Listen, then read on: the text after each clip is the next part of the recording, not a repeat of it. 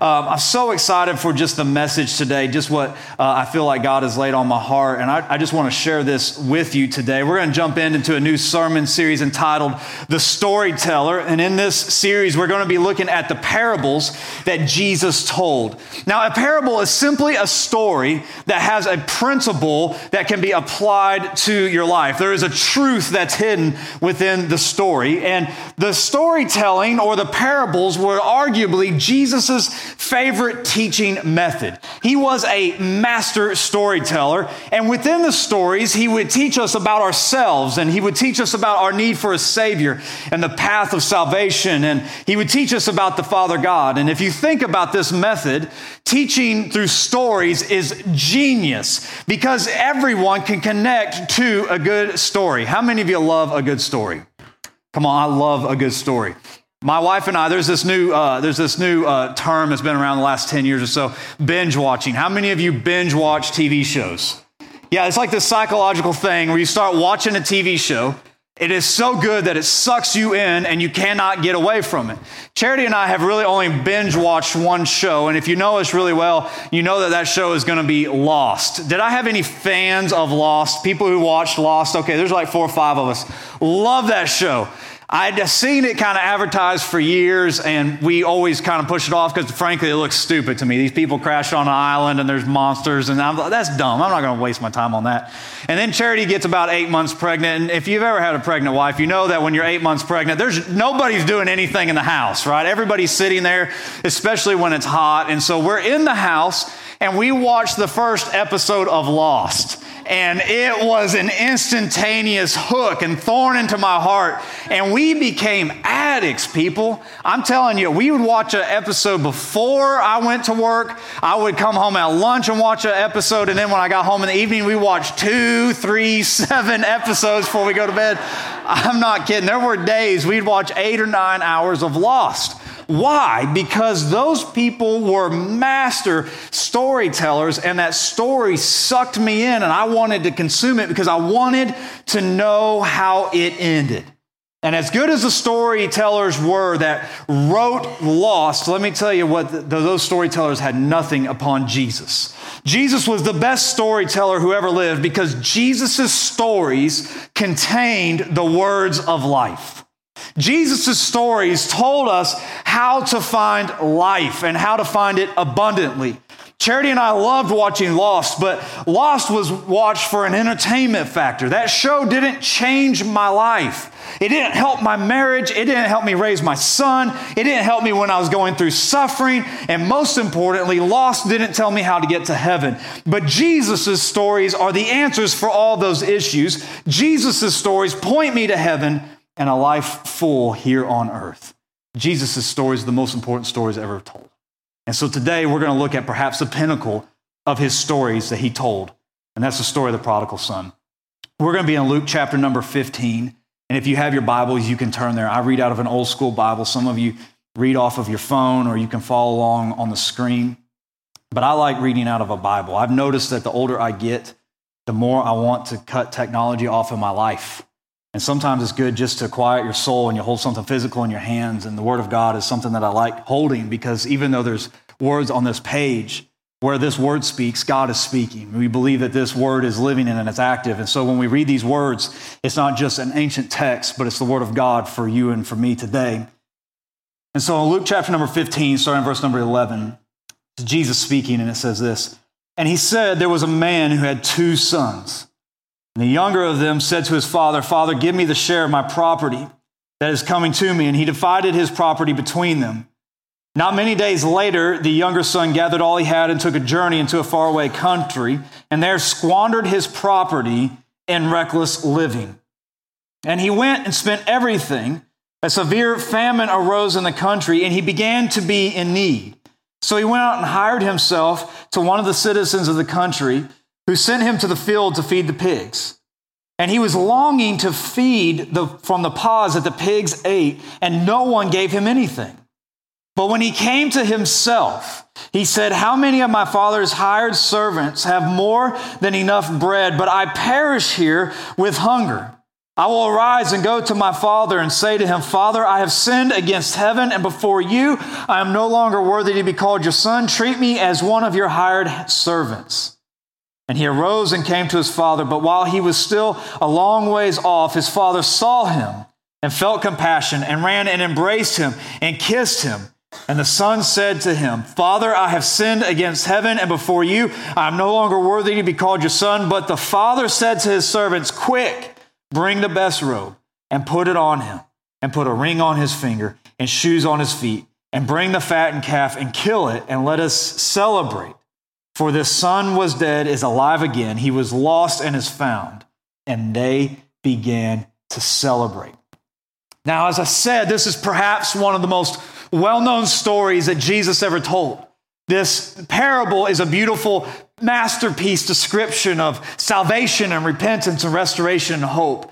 This has been the story that we call the prodigal son. However, the central figure of this story really isn't even the son at all. It's actually the father. The father is the key to this story because the father represents our heavenly Father in heaven. And so today we're going to journey through this parable, and we're going to see the hope and redemption from the mess can only be found in the arms of a loving Father. And here's what we need to understand out of the gate. We have a heavenly Father who is overjoyed when we turn to him in repentance. When we get messy and when we get beat down by life and when we are at the end of our rope, that's when we can turn to God, and that's when he is so ready to receive us into his loving arms. Now, Jesus starts out this parable with a shocking scene. There was a man and he has two sons, and one day the younger son comes to his father and he asks for a share of his inheritance. Now, this is an interesting about the story is the omissions. There's a lot of things that Jesus doesn't tell us out of the gate. There's a lot of things that he could have filled in the blanks, but yet he left them to our own imagination. We can assume that this father was wealthy, but we really don't know a whole lot outside of the fact that he had some money. We don't know where he lived. We don't know who his wife was. We don't know what his profession was. All of these things are left unknown, but what we do know is the important things, and this man had two sons.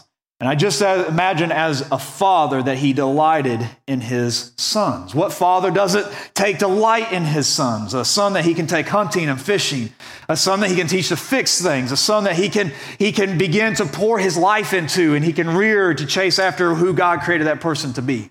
I remember when Charity was pregnant, I was going to be excited regardless if it was a boy or a girl, but I really prayed, Lord, send me a son, because I feel so much more comfortable with a boy. I understand boys a lot better than girls. I mean, you can wrestle with boys and you can get them in headlocks and all the fun things, right? But a girl, I mean, tea parties and bows and things I don't know anything about. And so I prayed, Lord, let it be a boy.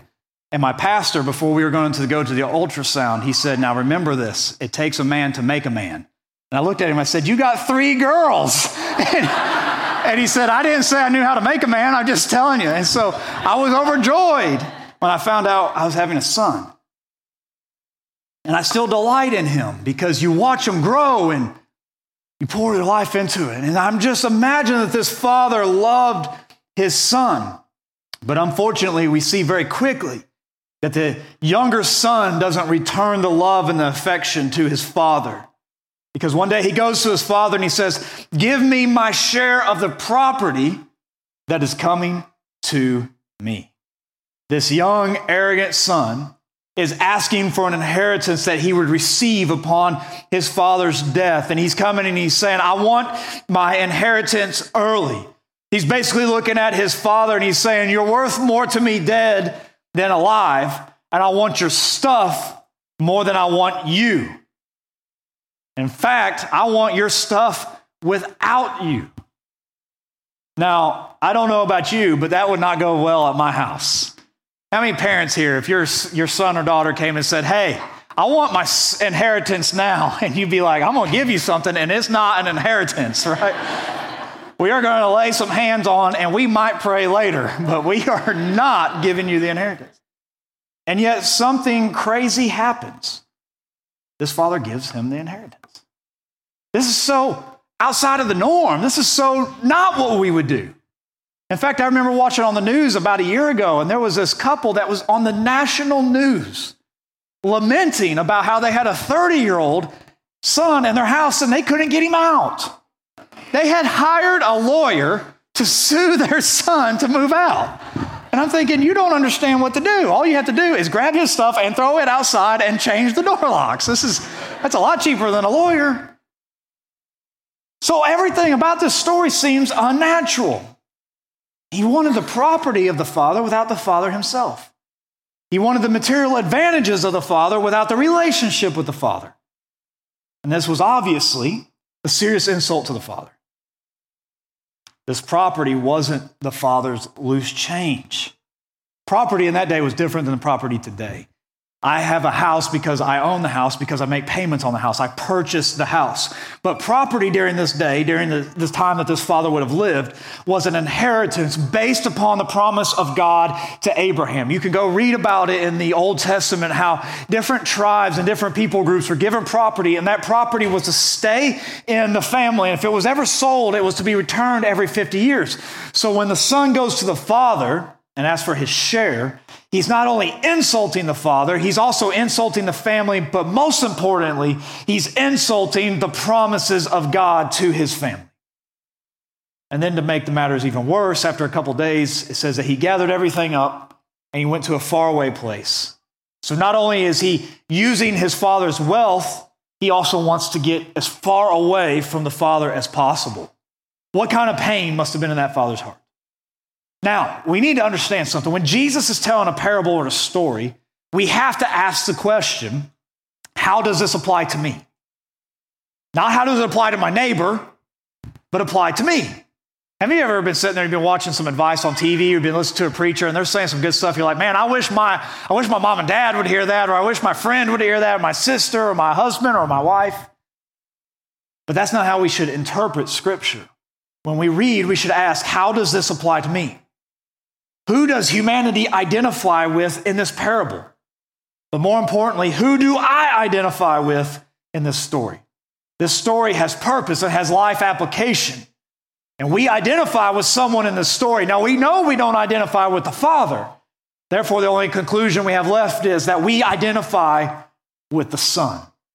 You and I are one of the two sons. Now, if we were honest with ourselves, there's a lot we can't identify with. All of us at some point have insulted the Father God in heaven. We've brought offense to him, and we've sinned time and time again. We've maybe sinned out of ignorance to who he is. Maybe we've sinned out of anger for events that have happened in life, and we feel like God has shortchanged us. Maybe we have sinned out of just a sinful desire for self-gratification. Speaking to myself, I know that there's a lot of sins in my life that I'm ashamed of, that I wish I could go back and fix. I wish that I never committed, sins that I've done that I hope my son does not repeat in his own life. Just as the son in the story leaves his father to go to a distant land, so too we have left God in our sins. All of us have tried to live by our own accord, doing what seems right in our own eyes. And if we were honest, we lived any way that we desired. We lived according to our passions and our pursuits, and many of those desires have left us in a place of sin. I said a moment ago that the Son wanted the benefits and the blessing of the Father without the Father himself, and this is a perfect description of the hearts of humanity. We all want the goodness of God, and we all want the blessings that God has for his creation, but we don't want God himself. We want to live our way. How many of you like doing things your way? Come on, we're in church, don't lie. Some of you are like, yeah, he's right, we're in church. I want things my way. And it's just part of our nature. We don't want to do it their way. We want to do it our way. Now, if we don't want to do it at all, they can do it their way. But when we want to do something, we want it our way. And that's exactly what happened here. The Son wanted it his way. We want it our way. The Son insulted the Father. We insult the Father. The Son left the Father. We leave the Father God. The son in the story, though, missed the most important part here. He misunderstood the father. We have to assume a little bit here, but I think it's a safe assumption. The son probably wanted the inheritance, and he probably left because he felt like he was under the control of the Father. He felt like the Father was always controlling him, and he wouldn't let him live any way he wanted. He just felt bound up and restricted by his Father. How many of you remember when you got your driver's license the first time, just the freedom you had? I'm going to do things the way I want now. Or when you're a little kid, right now my son, he's always thinking about the future. He's always talking about, well, here's what I'm going to do when I get married, and here's the house I'm going to have. And when I get a car, I can go drive around and go see my friends without asking you, right, Mom and Dad? I mean, those are the things that he's thinking about right now. And a lot of us thought the same way. When I get older, I can live any way I want. And how many of us made terrible decisions with our freedom? Yeah. Probably been a few rolled cars in our history, right? A few parking tickets. A few times that we ran into a police officer and we didn't want Mom and Dad finding out, right? Those are the things that happen with our freedom. And spiritually, the same thing happens with the Father. We don't understand who the Father God is. We see his commandments and his laws. We see his standard, and all we see are rules. We see limitations, and we see restrictions. What we should see is a relationship. God, as our creator, knows how we should live so that we can operate at full efficiency, so that we can operate without bumps in the road, so that we can operate and become who he created us to be. We miss what we need the most. We don't need freedom. We need relationship with the Father to have fullness. In this Father's house, this Son had everything, but all he could see were the restrictions. And so he sinned, he insulted his Father, and he went to a faraway land. And all of us have made the same decisions. We have sinned, we ran away from God, and we've lived our own way. Now, Jesus tells us that this Son went to a faraway land, and he lived recklessly, drinking, partying, prostitutes. He did all of it. All of it. The world will take everything from you and give you nothing in return. And what this young man realized very quickly is that he ran out of money. Why is that? Because when you're given something you haven't earned, you tend to squander it. I mean, you give $20 to your kids, the first thing they want to do is go to Walmart, right? How many, come on, now be honest, when those stimulus checks came in the mail, you guys are like, yes. Charity bought a jet ski. I told her it was completely irresponsible, but that's what she did. You squander things you don't earn. And this young man spent all he had. The bad situation then turned worse because there was a famine in the land. And he ultimately hired himself out to a master, and he was so hungry that he wanted to eat the slop that the pigs were eating. The son had lost everything along the way. He thought he could figure it out, but instead he ended up in a lost situation. He thought he could figure it out, but he was incapable of doing that. I hate to admit this, but I get lost easy because I have no sense of direction. I feel like God has blessed me in a lot of areas. Sense of direction was not one of them. And that's very frustrating to me because I feel like I can always figure things out. It's not a spiritual gift in 1 Corinthians, but I think it should be there. Figure things out. Because God has given me the ability to look at things, and given time, I'll figure it out, except when I'm lost. I mean, every time, Charity, thank God for GPS, because, we got lost on our honeymoon. We got lost going to the grocery store. You remember MapQuest when you had to print out the maps, and we're holding maps and throwing papers and yelling, and people are honking, and it's terrible to be lost. It's frustrating because I think that I can figure it out, but I can't. Now, I think that's exactly how this son had approached life. He thought he could figure it out on his own. But in the process, he got lost emotionally, he got lost morally, and he got lost spiritually. And the end result is he ended up in a pig pen of life because of his recklessness.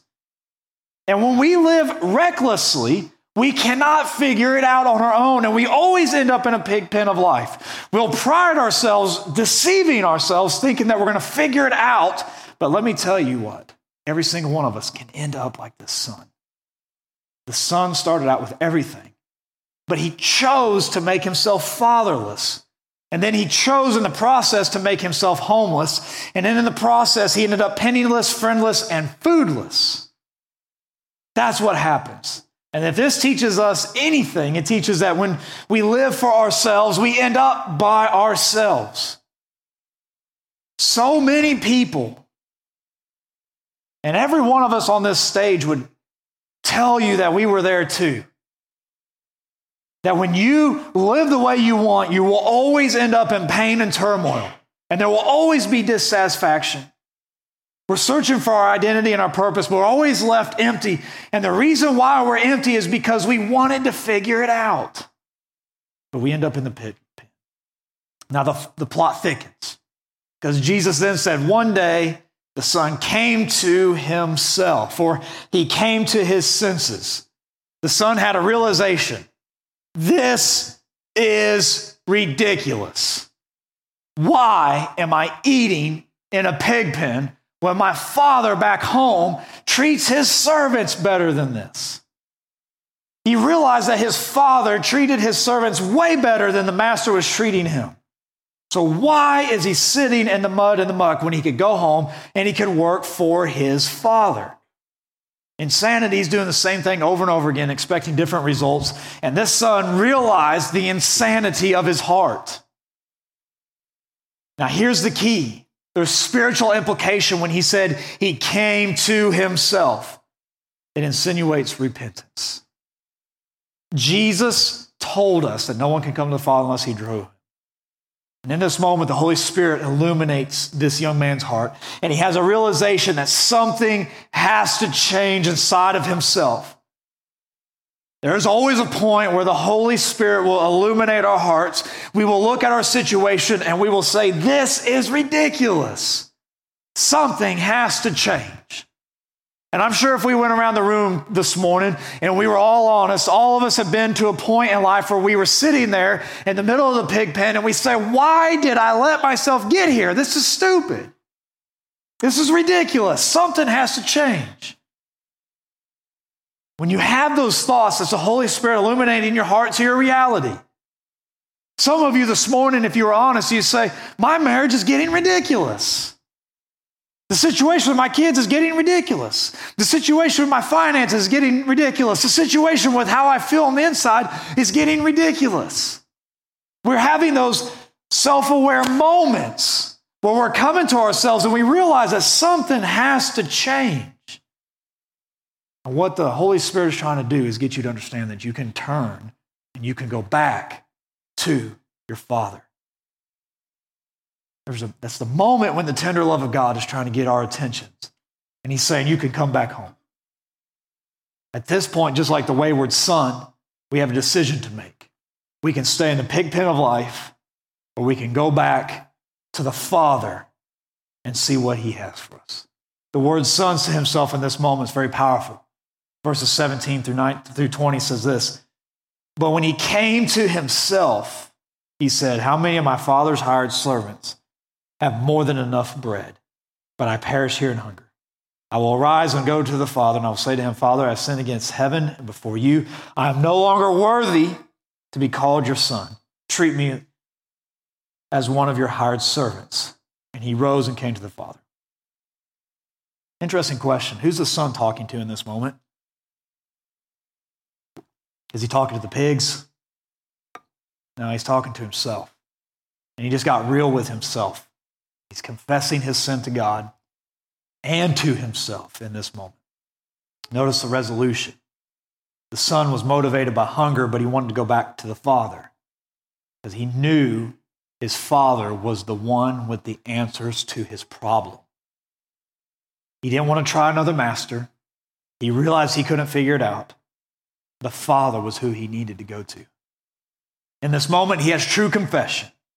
He confessed his sin against heaven and against his Father. He knew where his guilt lay. He sinned against the standards that God has set for his life, and he sinned against his Father who had given him everything. There were no excuses. He didn't try to qualify anything. He just simply confessed and repented. Listen carefully. You might be in this place today and you're tired of being in the pig pen of life. The only way that you're going to get out of this pig pen is through true confession and true repentance. The Father God is the only source of hope. Jesus Christ is our Savior, and He is the one that gives us life. And only when you get real with yourself and you get real with God can true change start to happen in your life. You can't have any excuses. You can't negotiate the terms. You simply have to come before God and say, I've sinned. I've sinned against heaven. And I've sinned against all these people in my life. The problem for a lot of our confessions is that we're sorry for the consequences, but we're not sorry for the sins of ourselves. And the problem is that so many people end up in the pig pen and they're trying to blame their surroundings on other people. None of that's going to help. The son could have said, well, if my father had been more tender. The son could have said, well, if the master would be nicer. The son could have said, if the people hadn't taken my money. He could have tried to make a lot of excuses, but the son realized, my decisions have led me here. And until I start making different decisions, until I confess and repent, that I'm going to end up and I'm going to stay right here. Only true confession and repentance changes something inside of our hearts. So the son started back to the father. Now he had a long journey because the Bible says that he went to a faraway land. When you're walking, miles can take days, weeks, months. We don't know how long the journey was. But I just imagine as he was taking that journey that he rehearsed the speech in his mind over and over and over again. Probably a lot of us can identify with that. We've had to have tough conversations and we lay in bed at night awake, rehearsing that speech in our mind over and over and over again. When I get home, here's what I'm going to have to say to my father. The son left everything behind. When he started back to the father, he didn't try to take the party life with him. He turned his life around and he started going back to the father, and he went back with no hope of being a son. He went empty-handed.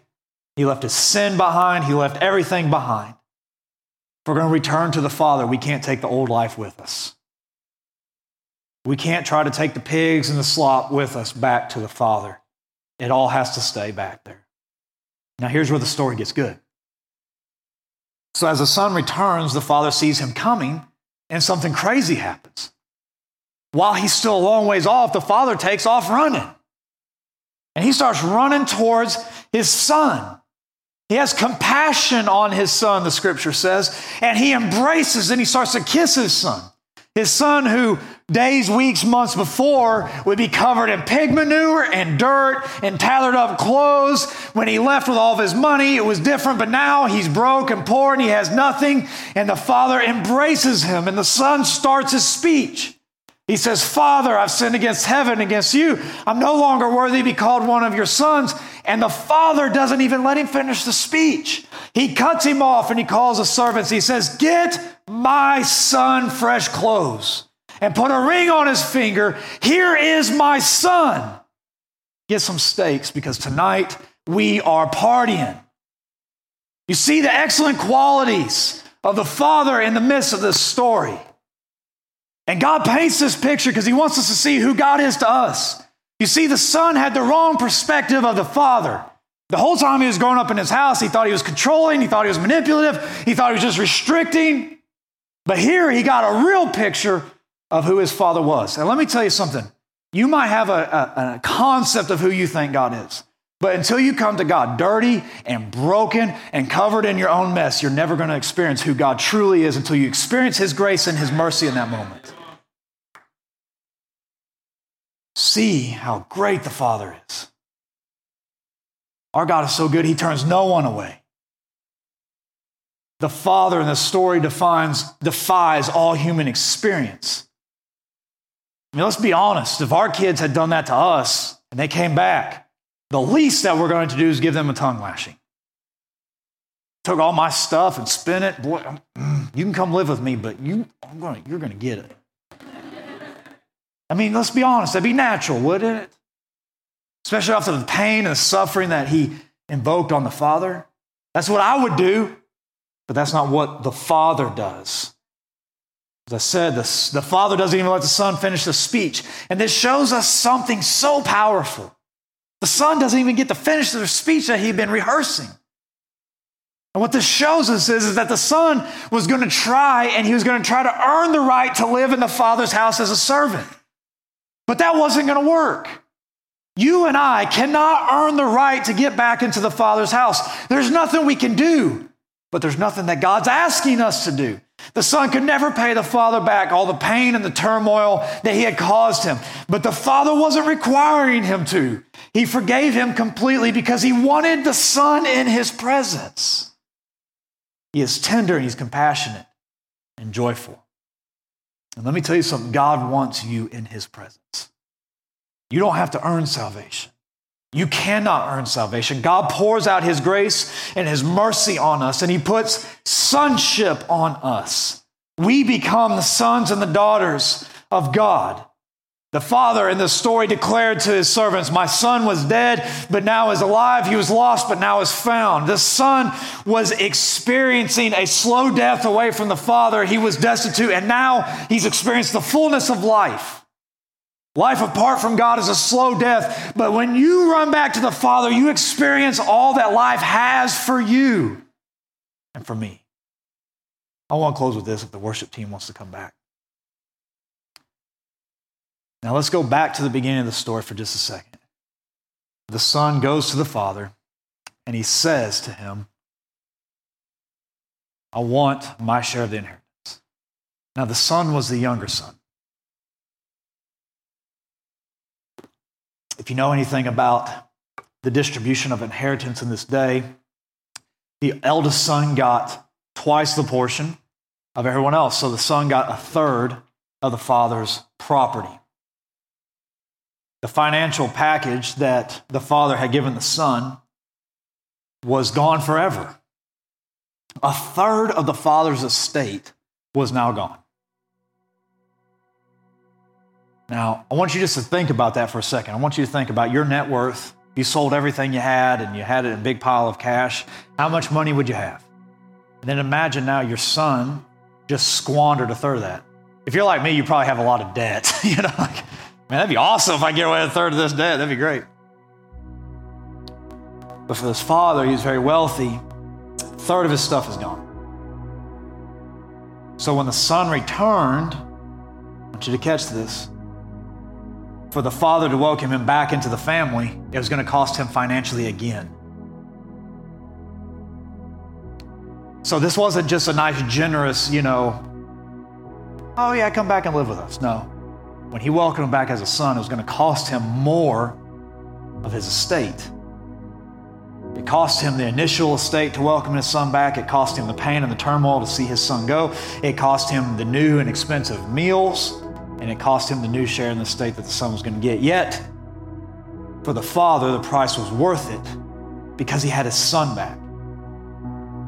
And let me tell you this morning, there's a great price associated with the redemptions of our souls. See, the Bible tells us that every single one of us sin, and the wages, the punishment of that sin is death. God is holy, he's righteous, he's just.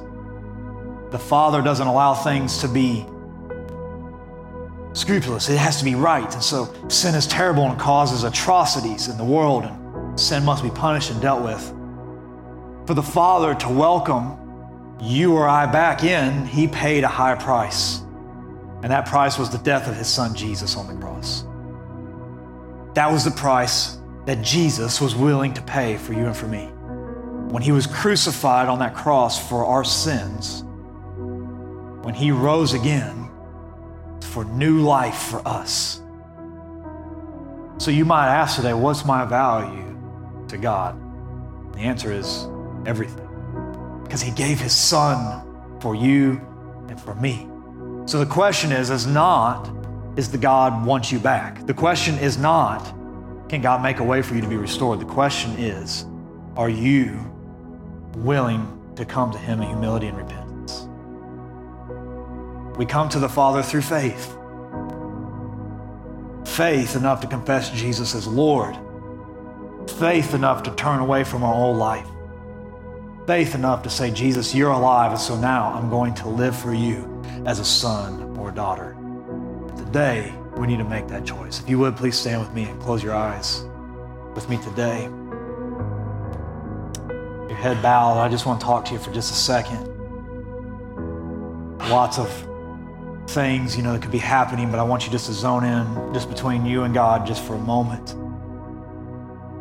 We have a choice today to make, and as your head is bowed and your eyes are closed, I want you to examine your own heart. It used to be an old radio segment, Paul Harvey show, and it says, now the rest of the story.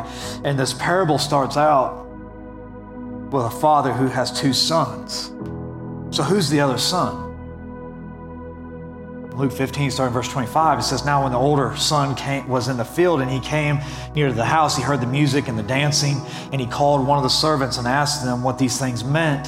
And he said to him, your brother has come home, and the father has killed the fat calf because he received him back safe and sound. But he, speaking of the son, was angry and refused to go in. His father came out and entreated him, but he answered his father, look, these many years I've served you. I've never disobeyed your command, yet you never gave me a young goat that I might celebrate with my friends.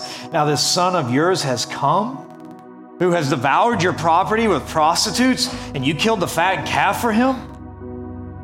And he said to him, son, you are always with me, and all that is mine is yours. It was fitting to celebrate and be glad.